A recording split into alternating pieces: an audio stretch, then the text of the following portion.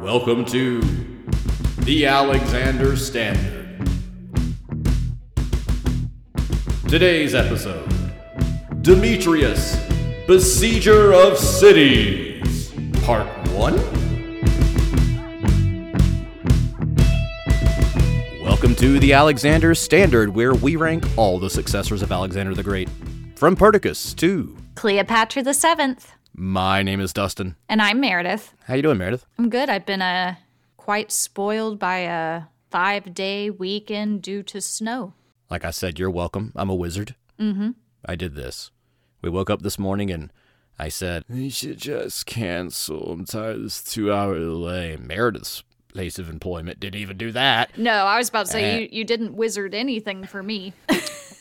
I've only got so much wizarding juice, Meredith. I know. You know, if you wizard too much in one day, you can't wizard enough the next day. And then all of a sudden, I'm sitting there like, and then my place of employment's just like, yeah, nobody go to school today. So, anything else going on in our lives worth discussing, talking about? We did things. We went to Disney. Well, that's about it. That is about it. And you know what? That's enough, because it was the most magical place on earth, man. Mm-hmm. I got to tell you, Meredith, I'm really excited about today. I say that about all our episodes, and that's probably a good sign for our podcast. But today, you know how long I've been feverishly working on this episode. 39 pages on this guy. This episode is indicative of why we started doing this podcast, because we've been kind of getting through some of the nitty gritty, especially with like the last 2 or 3 ones. Cassander was a dud. His sons sucked. And we need to get to some good stories. And so when I was writing this one of the reasons it took so long is I would get to this point where I would just be like, Demetrius, stop doing stuff. But all of it was so freaking hilarious. So I think we got a winner here. It might be a 2-parter. I can't wait to see what you think. All right, so source note. Today's main source is the book Demetrius the Besieger, written in 2020 by Pat Wheatley and Charlotte Dunn. Though we will also continue using parts of Billow's Antigonus the One-Eye biography, an indispensable work of scholarship, in order to supplement Wheatley and Dunn. Furthermore, as Wheatley and Dunn themselves note, much of the ancient source material on Demetrius is scant, confusing, and unorganized, aside from 2 main ancient sources with whom we have become well acquainted here at the Old Standard, and will feature largely in today's episode, Diodorus Siculus and Plutarch. To begin, I can't resist sharing this quote from Wheatley and Dunn regarding the legacy of Demetrius that I think really sums up his character. He consciously strove to model himself on Alexander. Yet ironically, despite holding the royal title from his 30th year onwards, he is generally regarded as one of the most unsuccessful successors. Oh my gosh, that's harsh. Yeah, we're already starting with a pretty sick burn here. And today, Meredith, we may have several guest stars on our episode. Ooh. But here we go. Etymology. It's pretty simple. Demetrius means of, belonging to, or devoted to, guess who? Demeter. Yeah, who was the Greek goddess of grain and the harvest. But Demetrius also comes with a nickname, Polyarchates, which means the besieger of cities. And we shall certainly find out why in the course of this episode. Early life. What do you think I'm going to say? Nothing. Not much is known. But let's expand on that in a word or two, shall we? Whereas usually our lack of knowledge comes from a lack of source material, that's not necessarily or solely the case with Demetrius. As with many of our subjects, Demetrius's early life is overshadowed by more famous figures. On one hand, as Wheatley and Dunn state, Demetrius's later career post-307 was, quote, colorful and extravagant, and is covered in considerable detail. Yet on the other hand, as the authors go on to say, before this, it is subsumed by the career of his equally famous father, Antigonus Monophthalmos, and of course, during the period of his childhood, all eyes were on Alexander himself.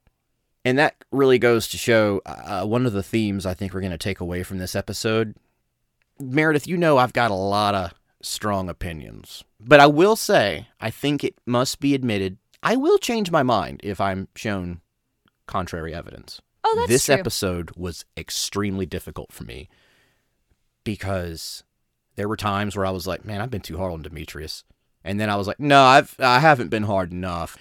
But the best way to put it, I think, is some have said, understandably so, that we've been a little harsh on Alexander at times. And, I get it. He's brilliant. He was super successful. We take nothing away from his obvious talent. But as I've always said, he was also very reckless and foolhardy. And if he had not had so much good luck, things would look different. Demetrius is what it would look like if a commander who was ridiculously talented but reckless occasionally has bad luck, because it definitely comes back to bite you. So, here's what we can glean, at least, of Demetrius' early life. He was probably born in or around the Macedonian capital of Pella, probably in late 337 or early 336. Now, for some context, at this time, Alexander the Great would have been around 20 and had just started his war against Persia. Demetrius' parents, as we've already seen, were Antigonus Monophthalmos, or the One-Eyed, and a noble lady named Stratonike. But even at his mere birth, we already get an interesting little tidbit about Demetrius. Apparently there was a rumor, not entirely ridiculous, that Demetrius was not Antigonus' son. For you see, Antigonus had a brother named Demetrius. Yeah. Who was originally married to Stratonike. But when this elder Demetrius died in 337, his wife at the time, Stratonike, immediately married his brother Antigonus. And barely a year later, a wee bear named Demetrius was born. Thus the rumor is that Stratonike was already pregnant with Demetrius when she married Antigonus in 337. And although this was possible, Wheatley and Dunn say it's impossible to prove. Furthermore, even if it was true, it didn't seem to be a big concern to anyone in the Hellenistic world, nor was it even a mark of shame for Demetrius. On one hand, it was kind of common in the ancient world to adopt young, close relatives, and our Demetrius himself later adopted his own stepson. On the other hand, Antigonus had a bunch of nephews, so it doesn't make sense why Demetrius would have been picked over all the other ones. So, in the end, who knows? One of the cruel jokes of studying the ancient world is you can dig and dig and dig and then come up with a very good conclusion, which is simply, we don't know. Moving on, you may also remember that Demetrius had a brother named Philip, after his grandfather. Note, this is not Philip, the former king of Macedon. This was Demetrius' brother from Antigonus, who was just named Philip because why be creative with names? This Philip was a few years younger than Demetrius, probably born in 334. We will later learn that growing up, Philip was probably the more competent of the two brothers, but Antigonus seems to have doted on Demetrius. As a final note here, the fact that Demetrius and Philip were born around 337 to 334, respectively, is significant, especially for their lives. This was the start of Alexander's campaign into Asia, of which their dad, Antigonus, was going to play a large part. This meant that, unlike Cassander, Demetrius and Philip weren't going to be raised in Macedon for long, but were instead destined to go east with their dad into Asia. Imagine how it must have felt for Cassander. All of his friends were going to their equivalent of like going to an internship with their dad, and he looks at his dad and says, "Dad, can I go now?" He's like, "No, you stay here, blah." Okay. And I realized I did 3 voices there, but you know what? It was traumatic for Cassander. Makes him do different voices. Interesting new I know, I'm voices workshopping for a few them. different ones, yeah. And when I say workshop, that's just French for I had nothing prepared ahead of time. As we recall from Big Dad's episode, Antigonus was pretty soon given the governorship of a lucrative and strategic and important satrapy of Greater Phrygia, the west-central region of Anatolia, or modern-day Turkey. Though this was soon expanded to include the regions of Lycia and Pamphylia in the south. Wheatley and Dunn state that Antigonus had fully pacified the region by 330, which is likely the time that Stratonike along with little Demetrius and Philip, were brought over to live with Antigonus as one big happy family. Demetrius would have been around 6 at the time. The fact is that he was born and raised in a period of conquest and upheaval, a dynamic period of history that no doubt had a profound effect on his upbringing and training, his perspectives on the world, and his ambition as he grew into adulthood. One anecdote we do have of Demetrius' youth is something we saw from our episode on Antigonus. As you may recall, the biographer Plutarch told a story where Antigonus was meeting with his ambassadors from some of his rivals like Ptolemy or Cassander, when all of a sudden, Demetrius walked into the tent, fresh from the hunt and fully armed. Without even taking a moment to put his weapons away, Demetrius strode right over to Antigonus and gave his dear old dad a welcome home kiss. Antigonus thereafter immediately told those ambassadors, what do you think? You want to finish the story? Yeah, well, he's pointing out how well ordered his faction is because he can hang out around his son with his son holding weapons and everything. I was mainly just starting to kind of flash back to how much they kissed Antigonus. Hey, it's just like we were watching 90 Day Fiancé with Sarper. He's like, this is... Oh, gosh. She's like, don't kiss him on the cheek. And he goes yeah, this is... and they're in Turkey. So, that has nothing to do with this, but it's an awesome coincidence. So, like you said, Antigonus looks at those ambassadors and is like, you go back and tell your bosses that this was a symbol of strength in my regime. That I'm not afraid of my son assassinating me. I trust him. And the reason I give you that story now is because Wheatley and Dunn point out that although the story is impossible to date with certainty, it likely took place somewhere between 320 and 314. Aside from the chronological ambiguities, the story also demonstrates, quote, that Demetrius received a stable and affectionate upbringing. And indeed, the sources are unanimous regarding the devotion of the Antagonists toward each other. So, as Wheatley and Dunn point out then, while Demetrius and his brother may not have had a royal upbringing, they had a good life. So we skip ahead a bit to 322 to 321. Wheatley and Dunn state that the very first historical reference to Demetrius was by our dear old friend Diodorus Siculus, who, as we recall back in 322, Demetrius' dad Antigonus got into a beef with a doofus named Perdiccas, who was at that time regent of the kings and commander of Alexander's empire. Antigonus had not shown up when summoned by Perdiccas. Oh, by the way, Alexander the Great is dead now. Don't know if we ever mentioned that. Moving right along. And so eventually Perdiccas came a-calling for Antigonus to answer for his disobedience. In response, Antigonus said nope and ran over to Macedon to join Antipater and Craterus. According to Diodorus, when Antigonus made his secret nighttime escape by ship, first to Athens of all places, Demetrius was right there along with him. He would have been around 15 or 16 at the time. For the next 2 years, from 321 to 320, we have scant references to Demetrius, but it seems that he stayed with his father Antigonus. Antigonus joined the alliance of Antipater, Craterus, and now Ptolemy. All 4 of them set out to attack Perdiccas and his forces in Asia. Antigonus himself crossed back into Anatolia to attack Perdiccas' allies in the southern regions of Caria and Lydia, and then left with a fleet to assault the island of Cyprus. From a very brief reference in Plutarch, who refers to Antigonus speaking directly to Demetrius while on this actual campaign, we are able to infer with some confidence that Demetrius had followed his dad back into Anatolia. Meanwhile, Antipater was taking the main anti-Perdican army by land south through Anatolia, down into Phoenicia, modern-day Syria and Lebanon, in order to catch up to Perdiccas' army in Egypt. Well, things took a bit of a turn. By mid-320, Perdiccas had done gotten himself killed in Egypt while trying to cross the Nile to attack Ptolemy. Something crocodiles. This allowed everyone some breathing room. Antipater halted at a place called Triparadisus, 3 parks in Phoenicia. Antigonus was, at the time, heading toward the island of Cyprus, so he just kept on going east past the island and crossed into Phoenicia to join up with Antipater's camp.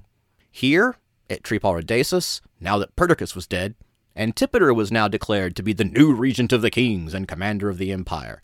I'm telling you all these details so that we know where everyone was on the chessboard, because an important event in Demetrius' life takes place here at Triparadisus.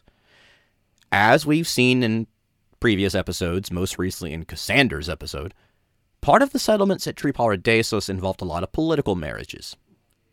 First among these was the marriage between Antipater's eldest daughter, Phila, and a young man named Demetrius. So let's talk about Phila for a minute. She's been with us since the first few episodes of our wonderful podcast. Her first marriage was with a guy named Balakros. I think that's an awesome name. In 332, one of Alexander the Great's bodyguards. We're unsure as to the exact date of his death, but it would have been sometime around 328 or 322, in 6 years. Next, in 322, Phila married Crateros, who had been one of Alexander's most famous generals, but unfortunately died in battle against Eumenes in 321. See our episode on our best boy Eumenes for that story. So now, in 320, she remarried for a third and final time to a young, possibly 18-year-old Demetrius. According to Wheatley and Dunn, Phila was probably around 35 years old at the time. Demetrius wasn't thrilled at the prospect of the marriage, probably because of the age difference. When he protested, however, Antigonus supposedly whispered in his son's ear a paraphrased verse from the playwright Euripides, saying something like, "When it's profitable, a man has to marry against his nature." In other words, sometimes you gotta do what you gotta do. And I think every bride loves it when her husband-to-be has to be told something like that by his dad. As Wheatley and Dunn state in regard to this marriage, quote, Demetrius had reluctantly become a diplomatic pawn. This is because the marriage to Phila was an important step in solidifying the alliance between Antipater and Antigonus, since they were two of the most powerful and influential commanders in the empire. Despite their age difference and Demetrius's later dumbassery, including his many infidelities, Phila was steadfastly loyal to her husband and a source of wise counsel to him for the rest of her life. She also, rather immediately, bore 2 children with Demetrius, who are going to be very important to our later episodes. Stratonike, the eldest, was born the same year of their marriage in 320. A year later, in 319, their son was born, Antigonus II Gonatas. I know, yeah, they have no creativity with their names. I was so excited with that girl's name. I was like, all right, we're getting something different. We've already seen what happens next. From 320 to 319, Antipater proceeded back towards Macedon with the 2 kings in tow. Dun, dun, dun. Antigonus was given command in the east to continue operations against the remaining Perdiccas loyalists, now led by our best boy, Eumenes. By early 319, Antipater and Antigonus, along with their respective armies, are mentioned as being together in the Anatolian region of Phrygia for one last time. The significance here, as you may recall, is that Phrygia was Antigonus's old satrapy, but he had to flee a couple of years ago at the approach of Perdiccas. Thus, as Wheatley and Dunn point out, Demetrius, who would have been around 18 or so at this time, was finally back in his childhood home, now with his new wife, daughter, and soon-to-be infant son. It's kind of like, kind of wholesome. He's back home finally. So he's immediately going to leave. We don't know for sure what he was doing for the next 2 years, around 319 to 318, but it's extremely likely that he joined his father on the campaigns against Eumenes, especially because he does pop up at the Battle of Paraitykoni in 317. Antigonus was one of the big power players in the empire now, and he wanted to make sure his sons were getting the training and experience they needed to get them ready for their own careers. In fact, I got a quote here from Wheatley and Dunn that sums up the situation perfectly. It's a pretty big quote, but I beg your patience. There can be little doubt that the young man established himself as a rising star during the campaigning seasons of 318 and 317, if not before, and was popular with the army. His youthful beauty and mildness, or gentleness, his praotes, being an effective counterpart to the wily, aged Antigonus. The intimacy between the Antagonids, also illustrated anecdotally in the sources, must have reinforced the troops the dynastic implications of Antigonus's bid for power. The one-eyed old general, with his brilliant and promising young son, and by now, grandson as well, can hardly have failed to evoke among the veterans memories of Philip and Alexander. After the latter's disastrous failure to secure the succession, this would have been welcome to both the Macedonian and Persian contingents of the army. It is against this backdrop that Demetrius's role in the great battles of the Second Diadoche War should be examined.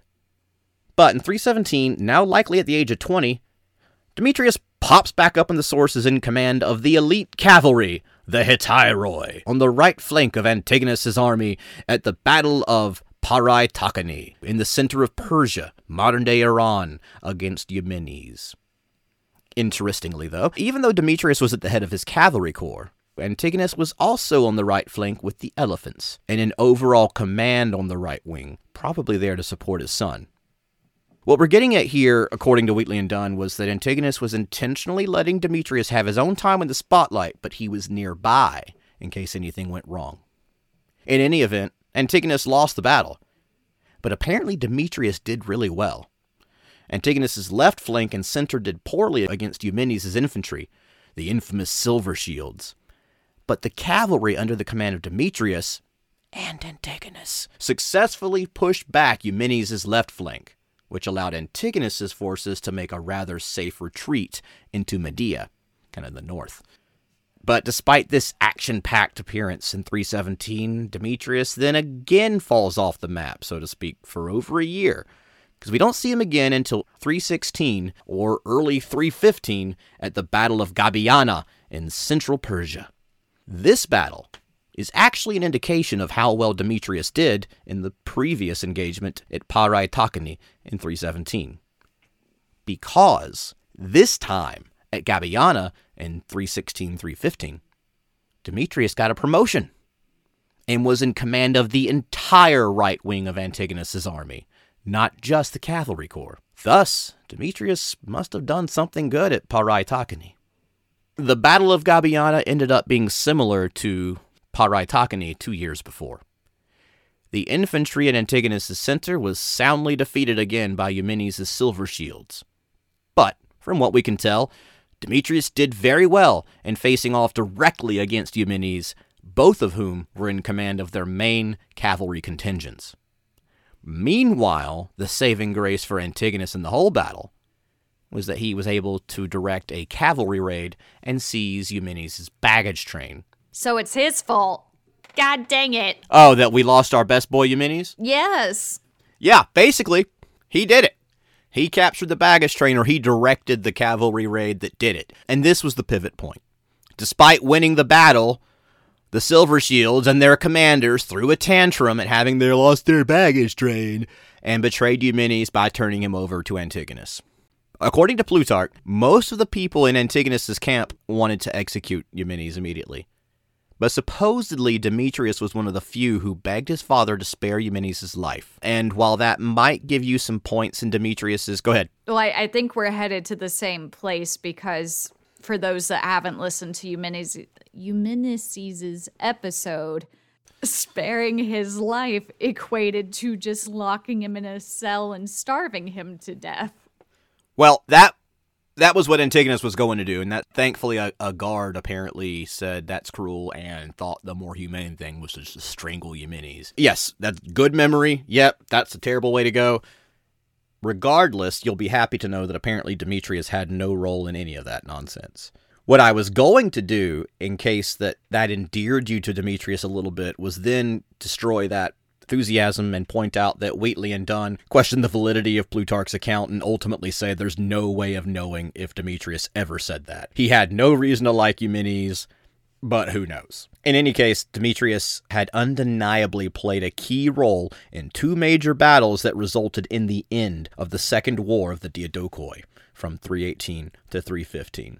Once again, just like the previous two, after this big battle, Demetrius falls off the radar for possibly a year or so, until he pops back up in 314. We can assume, however, that he stayed with his dad, Antigonus, who now moved back west to Babylon, where he had a tense discussion with the governor there, Seleucus, who then booked it straight to Ptolemy. And then, after moving on from Babylon, Antigonus continued apparently to Cilicia, which is in southern Anatolia. And by spring of 315, Antigonus was now moving down into Upper Syria, when he received the ultimatum from Ptolemy, Lysimachus, and Cassander, demanding that Antigonus share the spoils he had accumulated in his war against Eumenes.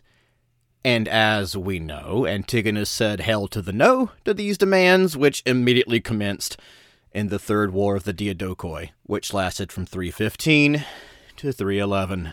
We don't have a direct mention of Demetrius, but we can assume he probably joined his father, who immediately began operations against Ptolemy in Syria, Phoenicia, and Palestine. After successfully taking Tyre in the summer of 314, Antigonus was compelled to return back north to Anatolia in response to some attacks by Cassander and the rest of the coalition. Consequently, Antigonus gave Demetrius his very first solo command, entrusting his son to carry on the war against Ptolemy and defend Phoenicia and Palestine. He would have been 22 years old at the time. Even though Antigonus felt that the situation in Phoenicia was relatively secure, the fact that he left Demetrius in complete control of the region clearly speaks to a great deal of trust he had in his son. Pretty big deal. You know, when I was 22, I was working at Disney World. I don't have a lot of memories of when I was 22, and I think that says more about my life. And I'm a little ashamed. But, to your point, neither of us were in control of Phoenicia. You could have done a good job. I think you could command an army, Meredith. I just would be stressed out the entire time. Like, the job would get done, and arguably it would get done well, but at what cost to my mental health? Yeah, it's like that Roman Emperor Valentinian who busted a blood vessel when he was yelling at barbarians and died. Yeah. Favorite story. Just like, you son of a... No, I internalize my stress, so my equivalent to him would just be you turn around, it's like, oh, she's dead.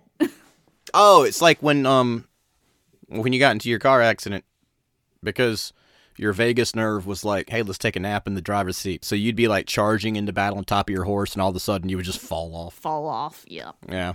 So, at first, the Phoenician front was quiet for about over a year. By 313, however, Ptolemy began launching naval raids on Antigonid positions in Cilicia, that's southeastern Anatolia, and upper Syria. Demetrius tried to respond to these attacks, but Ptolemy was always too fast for him. These skirmishes were a mere prelude, however, to a major confrontation between Demetrius and Ptolemy, the Battle of Gaza in the year 312. The Battle of Gaza was a test for Demetrius, and he failed that test. Oh. After initial skirmishes, Ptolemy went back to Egypt and gathered his full forces to attack Demetrius at Gaza. According to Diodorus, Demetrius's commanders actually encouraged him not to face off against Ptolemy and Seleucus, who was also there at the time. Remember, they're buddies right now, Seleucus and Ptolemy. Ptolemy and Seleucus were seasoned, undefeated commanders who had ridden with Alexander the Great. Furthermore, Ptolemy's forces outnumbered Demetrius. Nevertheless, Demetrius persisted. He was young, impetuous, and he wanted to prove himself. Well, essentially nothing went his way in the battle. It seems like his infantry held its ground for a while, but Ptolemy and Seleucus were able to rout Demetrius's elephants and his cavalry, forcing Demetrius to call for a retreat. Even more embarrassingly, and remember the whole point of Agabiana, of stealing the baggage train? Check this out. Ptolemy was able to secure the entire baggage train belonging to Demetrius's army. But you're never going to believe what happens next. Instead of capitalizing on it, Ptolemy sent back the entirety of Demetrius's baggage train, and then had a message and said, we're not fighting over trivial things like money. We're fighting for our share of the entire empire. Is that supposed to be like a know your place, little boy type of message? Yeah, I always took it that way. It was kind of like a slap in the face, because it was like, I don't care about your money. Take your money. I'm in control of Egypt, okay? I don't need money. I'll never need money. I got giant triangles in my backyard. You think I care about money, kid? Check out my crocodiles. In any case, this was embarrassing for Demetrius. He lost Phoenicia and Palestine in one battle, and he had to retreat north into Syria and send a request for his dad, Antigonus, to come help. To be fair, however, the sources do say that Demetrius didn't panic, but he kept his cool while waiting on Antigonus's arrival, even defeating one of Ptolemy's generals in the process. This brings us to 311. Now, as we may recall, around this time, Ptolemy was supporting Seleucus's attempt to retake Babylon. And indeed, although Seleucus deserves credit for his fancy footwork in sneaking into Babylon with a crack force, Demetrius's defeat at Gaza will have significantly cleared the way into Babylon for Seleucus. But, as we said, Demetrius retreated north, prompting his dad, Antigonus, to come back south to his son's rescue. And indeed, Antigonus did succeed in pushing Ptolemy's forces back without even a fight. Ptolemy decided it wasn't even worth it, and he just withdrew back into Egypt. Then, maybe as a way to regain his confidence, Antigonus also ordered Demetrius to conduct a raid against the Nabateans in modern-day Jordan. Well, the raid went about as well as you'd expect whenever someone is sent to chase an enemy into the desert. Looking at you, Crusades. That's right, Meredith's like dying laughing now. Well, Demetrius suffered heavy casualties and pretty soon was running low on supplies. Like water. And this happened because he killed Eumenes, who could have been the greatest administration planner of this whole expedition. If he had a Eumenes in his camp, he would have had like a Brita water filter. He would have had everything, dude. Everything. He would have built a city in the desert. He would have, Eumenes would have looked like, hey man, you see them rocks? There's water in there. Eumenes would have been the one who discovered the elusive Jordanian water rock. Well, yeah, so Demetrius is chasing the Nabateans in modern-day Jordan, and he runs out of water. Eventually, he was compelled to make peace with the Nabateans and withdraw back toward the coast in Phoenicia. Like, there's a recording of their speech where, like, the Nabateans, like, are running away from him, pulling him in, and finally they send him a message, and they're like, dude, what are you doing? We don't even know you. Go back home. And apparently, Antigonus was upset with Demetrius for making this treaty, saying essentially that it made him look weak because he had let the enemy go. And indeed, the very next year, the Nabateans started attacking Antigonid forces near the Dead Sea. But even Antigonus at this point just gave up on it and just left him alone. Nevertheless, after stabilizing his front in Syria and Phoenicia, we then know that Antigonus made a truce with Lysimachus, Cassander, and Ptolemy that ended the Third Diadoche War, with little accomplished for either side. But as we also know, Antigonus really did this because he had bigger fish to fry. Seleucus had succeeded in taking control of Babylon, thereby threatening all of Antigonus's eastern holdings.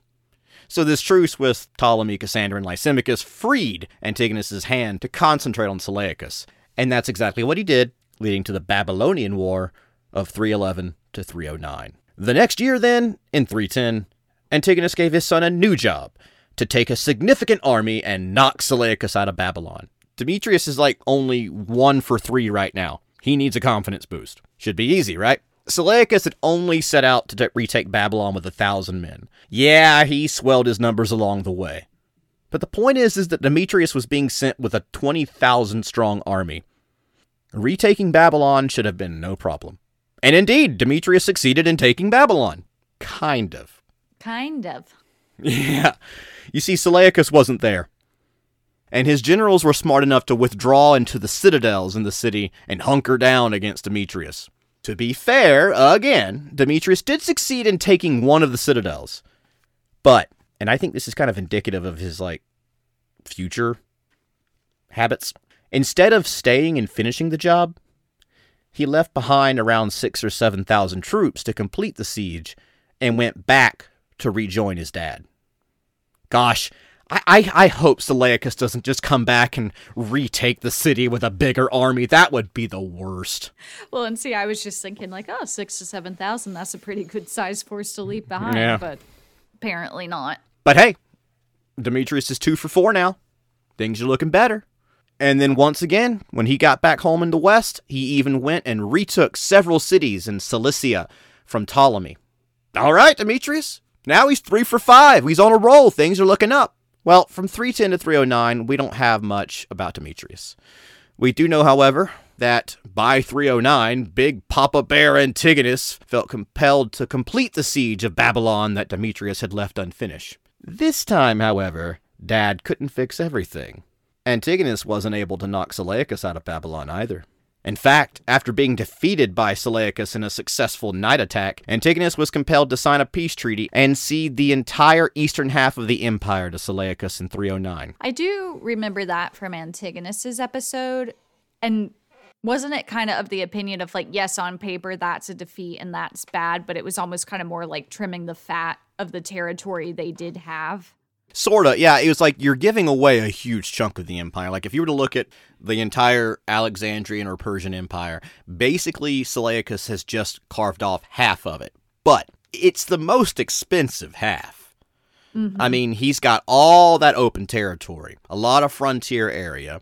He's got nomadic peoples in the north. It's hard to hold these areas. He's got to deal with India now in the Far East. Like, Seleucus himself is not going to be able to keep hold of everything. And the core of the empire, at least to Antigonus, is still intact. He's got all of Anatolia. He's got most of Syria and Phoenicia and Palestine, a lot of the Euphrates region. He's still number one. And he doesn't have to deal with this stuff that Seleucus has to deal with now. So yeah, it's balanced. So like we said, nevertheless, Antigonus was still the power player. Now I have to do something that I don't like, which is admit that I may be wrong about something. I laugh at Demetrius a lot, but I think I need to give him some credit here. Wheatley and Dunn make a strong case that while Antigonus was in Babylon fighting Seleucus, Demetrius did a very good job of maintaining the western reaches of the kingdom against the machinations of Cassander and Ptolemy. To quote the authors, "The years 310 to 308 were disastrous for the Antigonid fortunes, and it is testimony to the competence of Demetrius that his father was able to return from Babylonia at some stage in late 309 or 308 to any possessions at all in Asia Minor." Moving on to 307, peace doesn't last forever, unfortunately, especially in the Hellenistic world. 2 years after concluding the Babylonian War, conflicts broke out again in 307, sparking the fourth and final War of the Diadochoi, which lasted until 301. It seems that Demetrius was instrumental in the opening salvos of this war. Antigonus's first move was going to be to try and kick Cassander out of Greece. So, thus it was then that Antigonus sent Demetrius with 4,000 talents of gold, a fleet of 250 ships, and a large army to retake Athens and its port city, the Piraeus. And indeed, Demetrius sailed right into the Piraeus and proclaimed that he was there to liberate Athens from the domination of Cassander's faction. When they heard this, most of the cities surrendered immediately and welcomed Demetrius with open arms. The pro-Cassander faction tried to dig in and fight, but they were ultimately unsuccessful. And indeed, Demetrius then went on to liberate, in quotes, several other Greek cities held by pro-Cassander forces.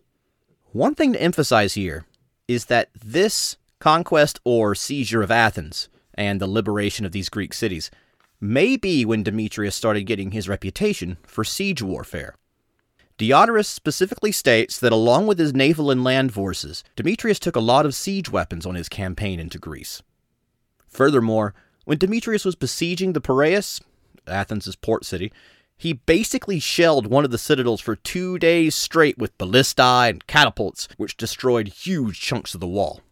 Returning to the city of Athens, Demetrius announced that they were free, including the right to live under their own laws and government, and promised that Antigonus was even going to send them food and enough wood to build a fleet of 100 triremes. You started laughing. No, it's reminding me a little bit of my tactics when I play Age of Empires 2. I just build up like 12 trebuchets and I take them around with me everywhere and I just hammer every city to the ground. But I'm not trying to live in them afterwards. And then walk in there and be like, all right, you're free now. My children, hello. Yes, I have destroyed your houses, and now you are free from the domination of roofs.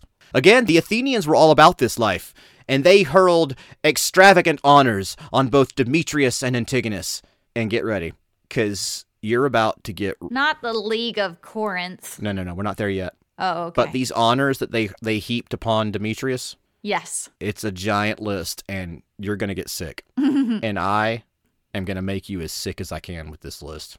I'm ready. Well, Plutarch, overall, says that the Athenians rendered Demetrius, quote, odious and obnoxious by the extravagance of the honors which they voted on him. Supposedly, the Athenians were the first to call Antigonus and Demetrius kings, even before Antigonus and Demetrius themselves had done it.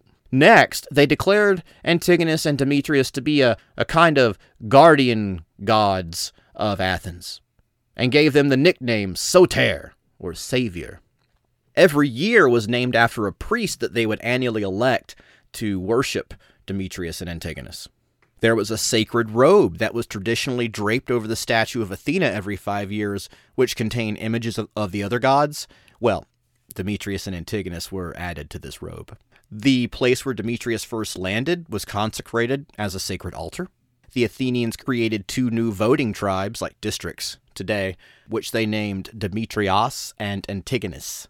But wait, there's more. It gets so much worse. Whenever ambassadors were sent to Demetrius or Antigonus, they were to be treated like sacred priests. Whenever Demetrius visited Athens, he was to receive the same honors that were given to the gods Demeter and Dionysus, and it was paid for by the citizens. In fact, a contest was put into place to honor the citizen who gave the most in their dedication to Demetrius. You're going to love this next part. Here we go. The month of Monachion was changed to Demetrion. The first and last day of the month were both called Demetrios. The festival previous called the Dionysia was now called the Demetria. The last motion, which Plutarch says was more strange and monstrous than any other, was that the Athenians would treat Demetrius like an oracle and ask for his advice on all things. Not a counselor, not an advisor, an oracle. Remember, Plutarch started this list by pointing out that it rendered Demetrius odious and obnoxious. He concludes this list by reiterating, with such mockery of adulation, they finally perverted the man's mind, which even before was not wholly sound. But we'll be right back after these messages. This summer, totally not on Bravo, come see the trashiest TV ever fished out of the Aegean Sea. You've seen Real Housewives. You've seen Sister Wives. You've seen The Bachelor. But now we found the bottom of the barrel and dug even deeper. Come join the Royal Housewives of Macedon, where we put 5 wives and 2 girlfriends under the same roof to fight for the affections of the same handsome doofus. Come watch these noble and ambitious women navigate the fickle field of royal politics. But who can win the ultimate prize, a disappointing and short life with King Demetrius, the besieger of cities? Meet Phila, the dutiful daughter of Antipater. I'm not angry. I'm just disappointed in all of you.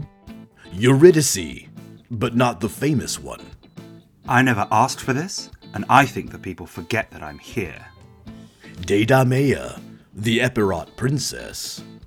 I may have starved at Pydna, but I'm eating like a queen at Athens. Lanassa, a former Epirot queen. I hated polygamy, but this polygamy's my choice. And Ptolemaeus, one of Ptolemy's daughters. Yeah, he's my uncle, but at least he's not my brother. Because apparently that's a thing now. But also there's Lamia, the musical courtesan. I play the flute, and my favorite key, D. And Demomania, the voluptuous rival mistress. They say a picture's worth 1,000 words, but this booty's worth 1,000 pictures. This week, tempers erupt when Lamia reveals a dirty secret about Demo. He does not love any of you the way he loves me. Whatever, Lamia. At least I'm not a gold-digging grandma. You literally slept with his dad. Allegedly. But no one can shake Lanassa's eternal optimism. I don't know what everybody's problem is. I love having sister wives. But who can complete the siege of Demetrius's heart? Find out this season on Royal Housewives of Macedon. Totally not on Bravo. And we're back. Athens is gonna turn out to be a recurring pivot point in Demetrius' career. You're gonna love this next part. The same year, 307, while in Athens, Demetrius took inspiration from Cody Brown of TLC's Sister Wives, and he decided to add another wife to his repertoire. Thus, Demetrius married a lady named Eurydice. Not the former queen, but a lady who was supposedly descended from a famous Greek general, Miltiades, who had fought against the Persians 200 years ago. But, to be fair, Demetrius couldn't rest on his laurels, because instructions from his dad, Antigonus, soon arrived, directing Demetrius to attack the island of Cyprus, which was under the control of Ptolemy. This brings us to 306. On the way to Cyprus, Demetrius was also instructed by Dad to stop and try to get the support of the Greek island city of Rhodes, which he did. Unfortunately, the Rhodians said no. They were loyal to Ptolemy, and they refused to switch sides. Okay, no problem. Despite this setback, Demetrius continued in his mission. And then, pretty soon, he arrived at Cyprus and immediately besieged the chief city on the island, Salamis, which was commanded by Ptolemy's brother, Menelaus. Once again, we see evidence of Demetrius's penchant for siege warfare. According to Diodorus, since Demetrius saw that the city of the Salaminians was not to be despised, and that a large force was in the city defending it, he determined to prepare siege engines of very great size, catapults for shooting bolts of ballistae of all kinds, and the other equipment that would strike terror. He sent for skilled workmen from Asia, and for iron, likewise for a large amount of wood, and for the proper complement of other supplies. When everything was made ready for him, he constructed a device called the Helepolis, the city taker, which had a length of 45 cubits, 66 feet, on each side, and a height of 90 cubits, 132 feet. It was divided into 9 stories, and the whole was mounted on 4 solid wheels, each 8 cubits high. He also constructed very large battering rams and 2 penthouses to carry them. On the lower levels of the Helepolis, he mounted all sorts of ballistae, the largest of them capable of hurling missiles weighing 3 talents. On the middle levels, he placed the largest catapults, and on the highest, his lightest catapults, and a large number of ballistae. And he also stationed on the Helepolis more than 200 men to operate these engines in the proper manner. That man's got catapults on top of catapults, and he's catapulting catapults. Yeah, I was kind of with you on the description there. So is this bigger thing he built meant to transport the catapults, or to like protect and shield the catapults while they're firing? I think it's like a giant siege tower. I mean, I had an image in my head, but in all the games I've played, that's to move your troops up closer to the wall and like shield them right there. But this sounds like it was shielding the catapults. Sounds like a giant artillery machine. I'll look into that, Meredith. I gotta be honest with you, I've always seen it exactly how you described it. Like, this is something to get his troops to the wall, and then a door drops down and the troops jump out, and that the catapults are there to kind of protect them. No, this you're right. This gives me the impression that it's all about just demolish, and it's an artillery thing. In any case, it's gigantic. Moving on, Demetrius' siege engines indeed did some damage, but it wasn't entirely successful. Ooh, crack in the armor. Because Menelaus set a bunch of them on fire, which killed a lot of Demetrius' men.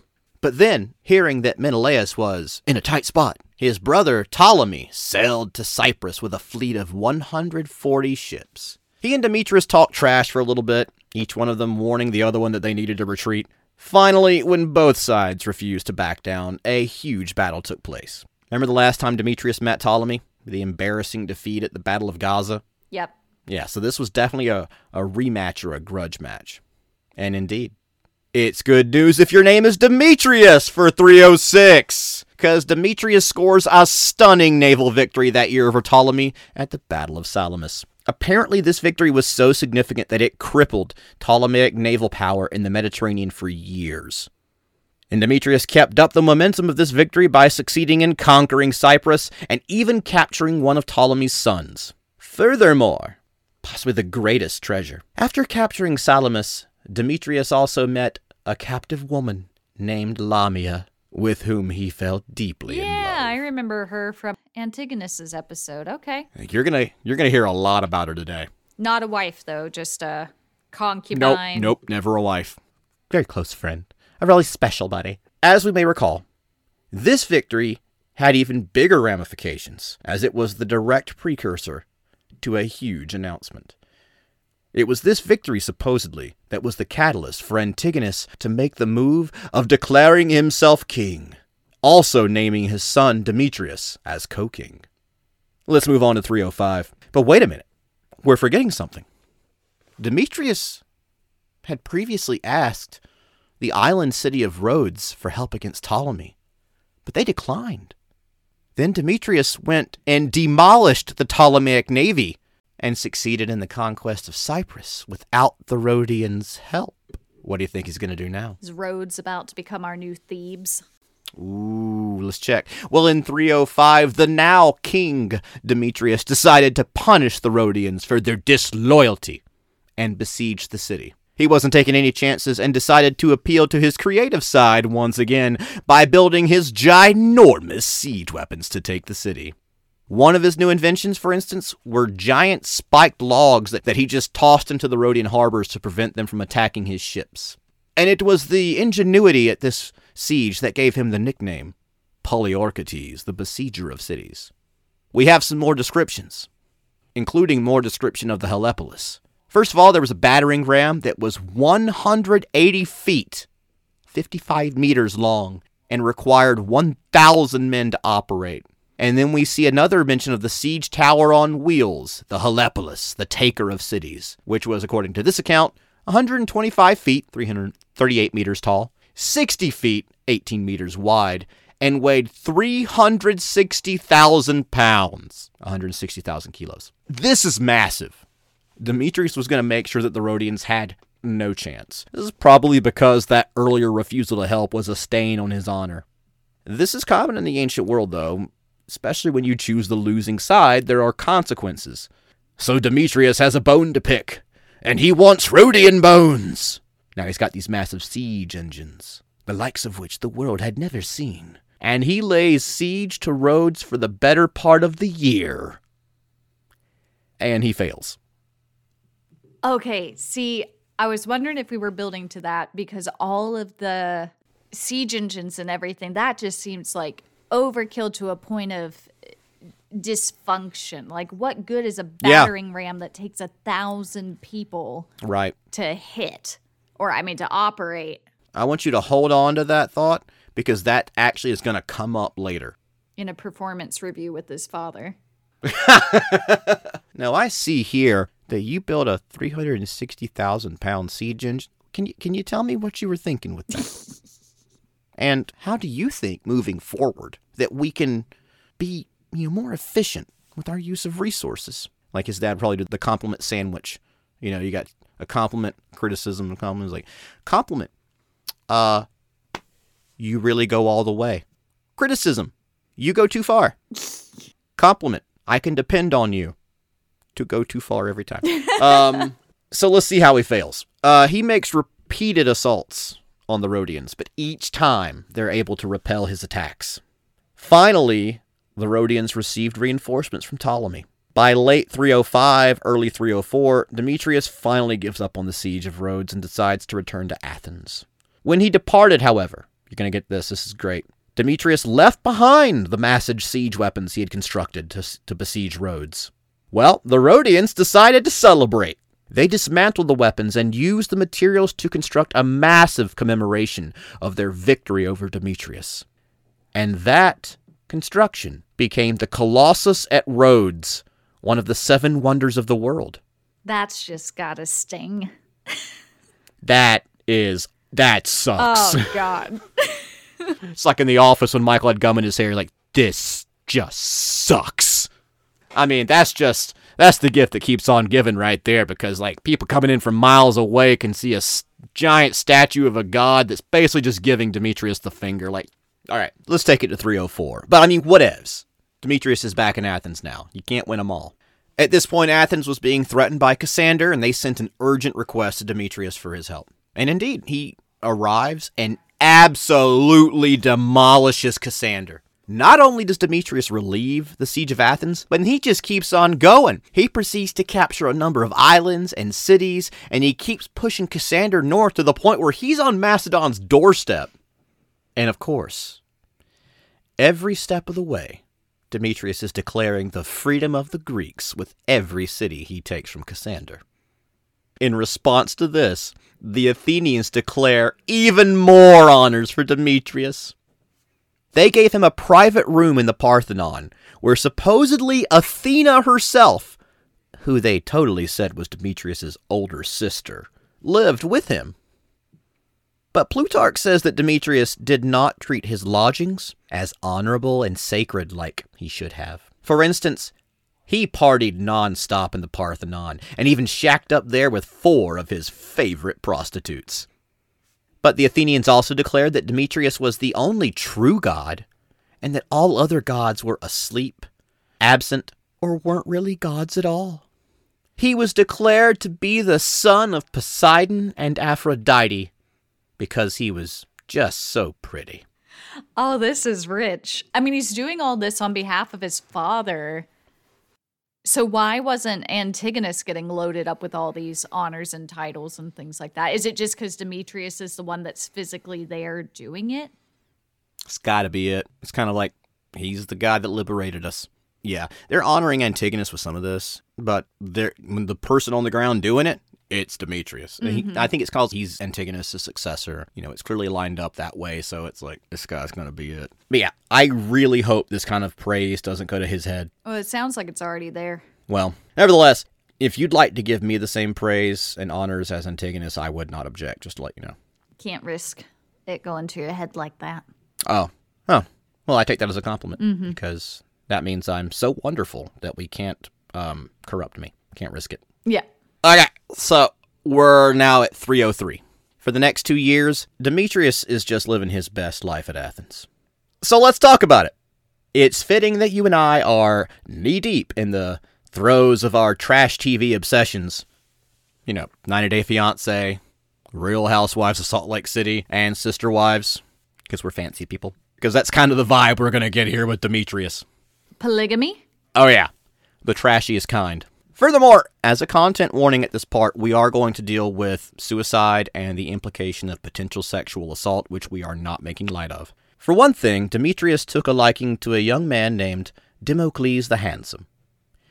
Democles, however, wanted no part in this, but Demetrius sadly wouldn't take no for an answer. One day, Democles was at the public baths when Demetrius came in. Democles felt cornered and trapped. There was no way he could run away, and he couldn't physically resist Demetrius' advances. So, Democles instead took the lid off of one of the hot water cauldrons, like the boiler, and jumped in. No. Yeah, taking his own life. Later, we don't know how later, the Athenians would come to look at Democles' action as a mark of honor, like the resistance against the depravity of Demetrius. Another time, Demetrius paid the fine of another Athenian citizen in exchange for sexual favors with that man's son. Still like this guy? Oh, I was about to say, I don't know that I've come to like him in this episode, but I think I'm losing all ability to. Yeah, it doesn't really give you a lot endearing about him. This is horrible. So, let's get stupid. When a law was passed that prohibited people from bringing personal petitions to Demetrius, Demetrius found out about this and he was furious. In response, the Athenians not only rescinded the law, but they actually executed some of the people who had supported it. Instead, they passed a new law that whatever King Demetrius should order in the future should be considered righteous toward the gods and just towards men. Whatever I say is right. It's kind of given me, I guess, a precursor to, further into the future of like the whole motto of the monarchs of Great Britain is like God's will in mind. Yeah. Other citizens were exiled for even daring to speak against the supporters of Demetrius. But hey, Demetrius can't party forever, right? He's got a job to do. He is a conqueror. He is a warrior. So Demetrius proceeded out of Athens to campaign in the Peloponnesos, the southern chunk of Greece. And hey, credit where credit's due. Plutarch says that not one of his enemies opposed him, but all abandoned their cities and fled. City after city surrendered to Demetrius. A lot of it, to be fair, was because Demetrius was able to bribe the garrisons to surrender. He even supposedly beat the Spartans in a brief battle. At one of these cities that he conquered, Argos, in an effort to consolidate his influence in Greece, Demetrius pulled a Cody Brown again and was like, let's get married a third time. And it was there that he married a young lady named Deidamia, daughter of Iacades and sister of Pyrrhus, king of Epirus. Do you remember her by chance? That was baby Alex's fiance. Very good. Yeah, well, as you know, that marriage was canceled because the groom was killed in 310. Now, you may be saying to me, wait, isn't he already married to Phila? Phila and Eurydice. So you're like, is he just going to sister wife it? Yep. Were they okay with it? Probably not. And he did it anyway? Oh yeah. That's horrible? Yes. Yes, it is. But, hey, the stupidity's not over yet. While in the Peloponnesus, Demetrius, oh, you're going to love this. Demetrius decided that one city, Sicyon, well, he straight up told them that they built their city in the wrong place and just told them to move it. That city had been there for over 1,000 years. what's that Roman emperor where it's like, we didn't lose Dacia. We just moved it. Oh, Trajan or Hadrian or something. Yeah, Demetrius just walks in. He's like, nah, y'all are supposed to be over here. So guess what the Sicyonians did? They moved as fast as they could. They moved the city. Beyond that, he even persuaded them to change the name of the city. You want to guess what they named it? Demetriolopolis. Demetrios. Oh no, that's just his name. No, it's fair. No, it's Demetrios with an A. Oh, so different. Yeah, very well. One vowel for the other. But don't worry. Diodorus says that later they changed their name back to Sicyon. But oddly enough, they actually kept the city in the same place that Demetrius told them to move it to, so... Well, I mean, moving is a pain. But let's move on to a very important subject. Let's talk about Lamia, one of his most important paramours. As we will recall, Demetrius initially met her after his victory over Ptolemy at Salamis. To quote Plutarch, among this loot was the celebrated Lamia, originally held in esteem for her artistic skill. She was thought to play the flute quite admirably, but afterwards she became illustrious in the annals of love.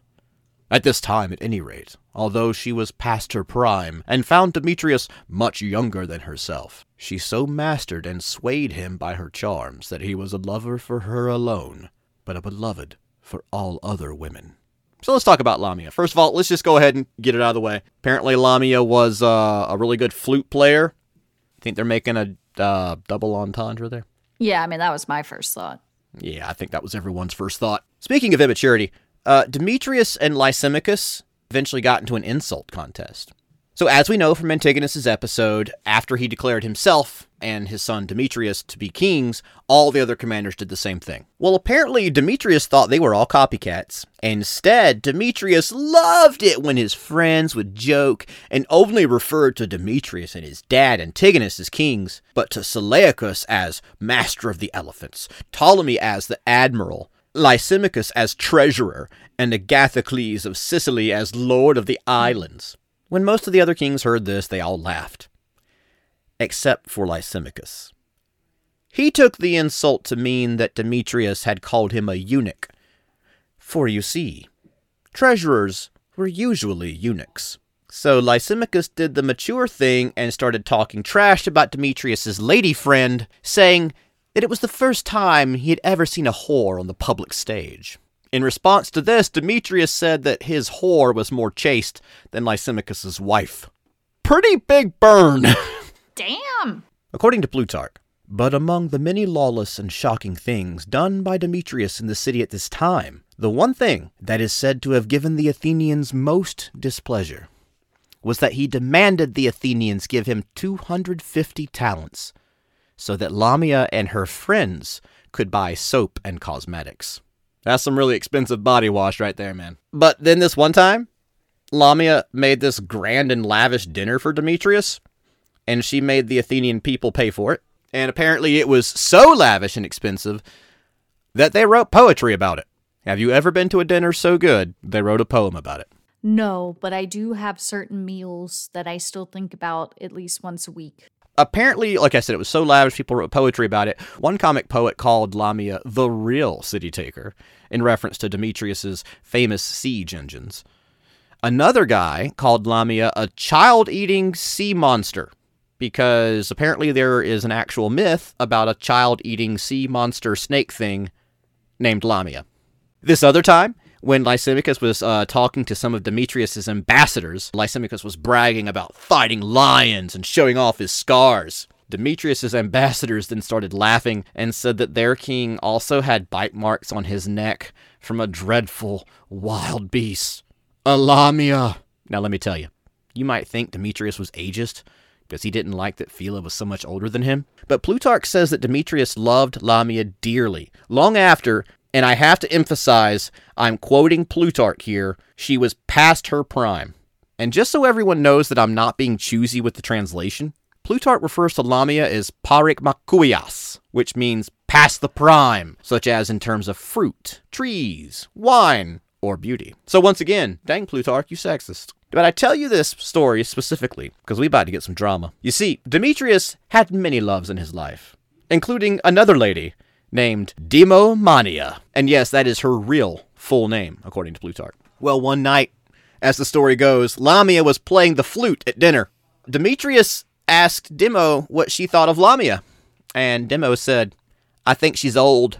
Another time, when Demetrius bragged about how many presents he got from Lamia, Demo said, yeah, my mom will give you more presents if you make me your mistress too. Fun fact, Demo herself was apparently very attractive. One time, and this is literally what the sources say, Demetrius asked Demo to show him her backside, and she only did it in return for a present or a gift, which he was happy to give her. Well, but I mean, this couldn't get any more trashy, right? Yeah, we could add in like a fourth wife. We could have some sisters, stuff like that. You're getting close. Yeah, apparently Demo liked to keep it in the family. Remember that story? Oh, her mom? No. Well, no. She already said my mom would give you a lot of gifts. I see what you're thinking. That makes sense. It's sad that it makes sense to me, but no, it went a different direction. Demo apparently had affairs with Demetrius and his dad, Antigonus.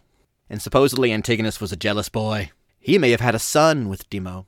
He may have even killed one of Demetrius's friends and some of Demo's servants just because he was mad about her carrying on with his son. But I thought we said that was all largely down to rumors because we didn't really give Antigonus anything for that in his episode. Still a pretty bad rumor. Okay. Yeah, I'm just telling you stories.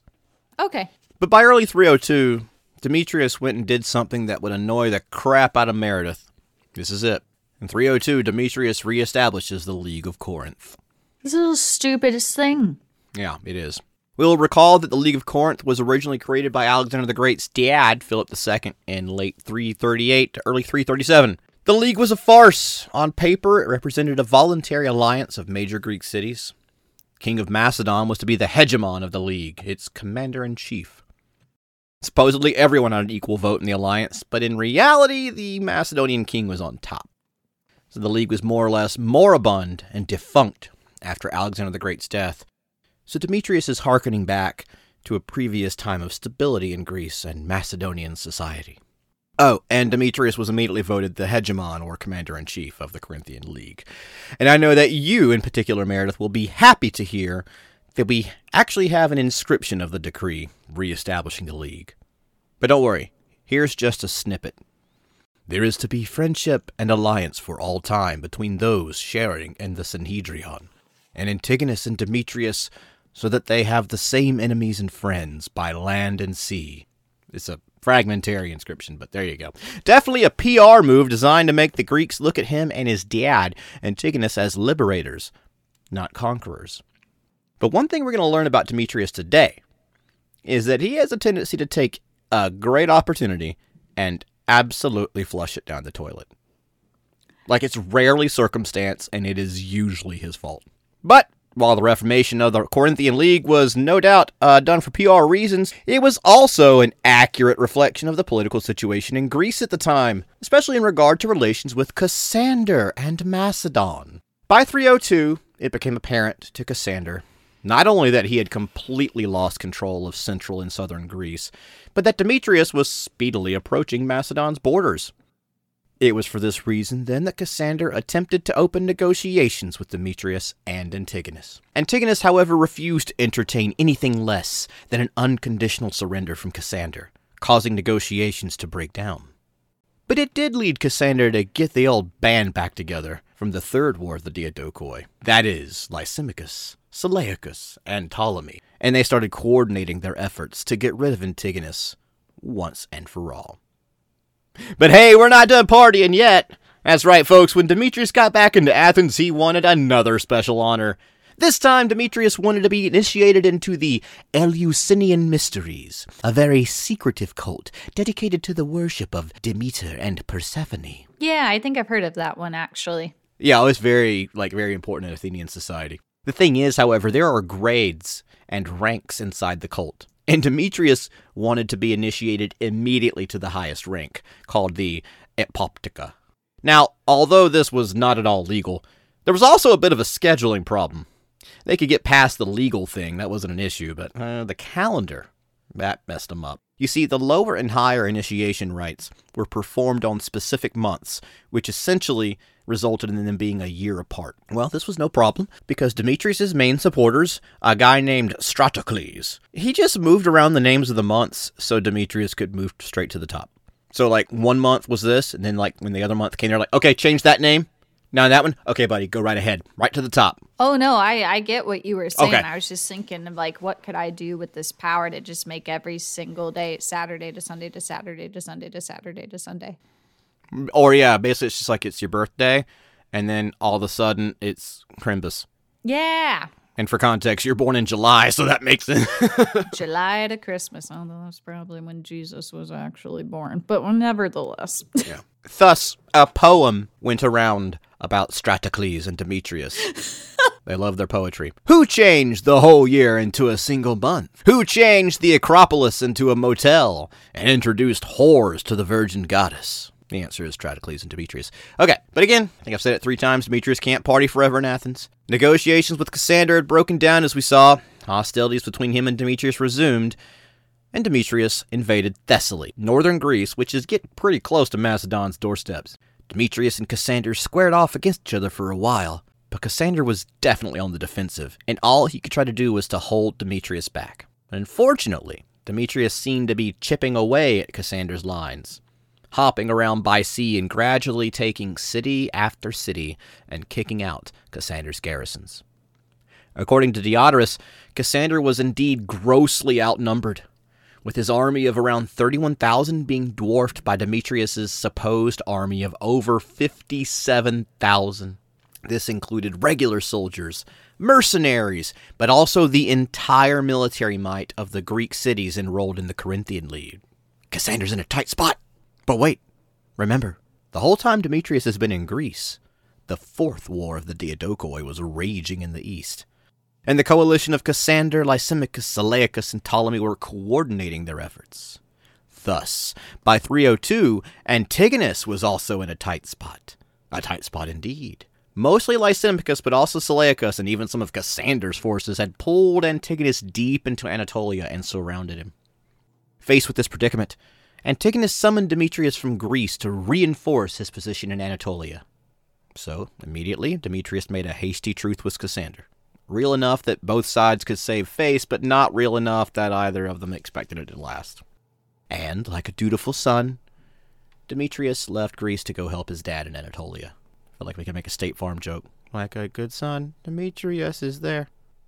Demetrius comes across much better in the episode from Antigonus's point of view, because I'm just like, oh, he's such a wonderful son, just off taking care of things for dad. Now he's running back to help take care of dad. But I'm like, oh, now that I know how he was spending his time. Oh, yeah. Antigonus would not have been proud. I wonder if the Athenians are going to miss Demetrius now that he's gone. Absolutely not. We'll come back to that. Well, we know what happened next. Antigonus was soundly defeated at the Battle of Ipsus. And it was kind of Demetrius' fault. Just like an earlier battle at the start of his career, Demetrius was in command of one of Antigonus' cavalry wings. Whereas the center, commanded by Antigonus, was struggling, Demetrius' cavalry was victorious. Carried away by this momentum, Demetrius chased the enemy off the battlefield, but, oh no, he lost contact with the main body of Antigonus' army. Back at the center, Antigonus was on the verge of defeat, but refused to retreat, insisting that Demetrius would come to their rescue. But he never came back, and Antigonus was killed. Realizing that Dad was dead and the battle was lost, Demetrius gathered what forces were left and retreated to the Greek city of Ephesus in Asia Minor. But don't worry. Demetrius might be down, but he's not out. And his story continues in our next episode How about some social media stuff, Meredith? And if you enjoyed our show, please leave us a rating or a review wherever you listen to podcasts. You can follow us on Facebook at the Alexander Standard Podcast, Instagram at Alexander Standard Pod, X, formerly Twitter, at Alexander Standard Pod, Blue Sky at Alex Standard Pod, and then you can always email us at alexanderstandardpod@gmail.com. So if you want to find out what happens to Demetrius, we'll see you next time on The Alexander Standard.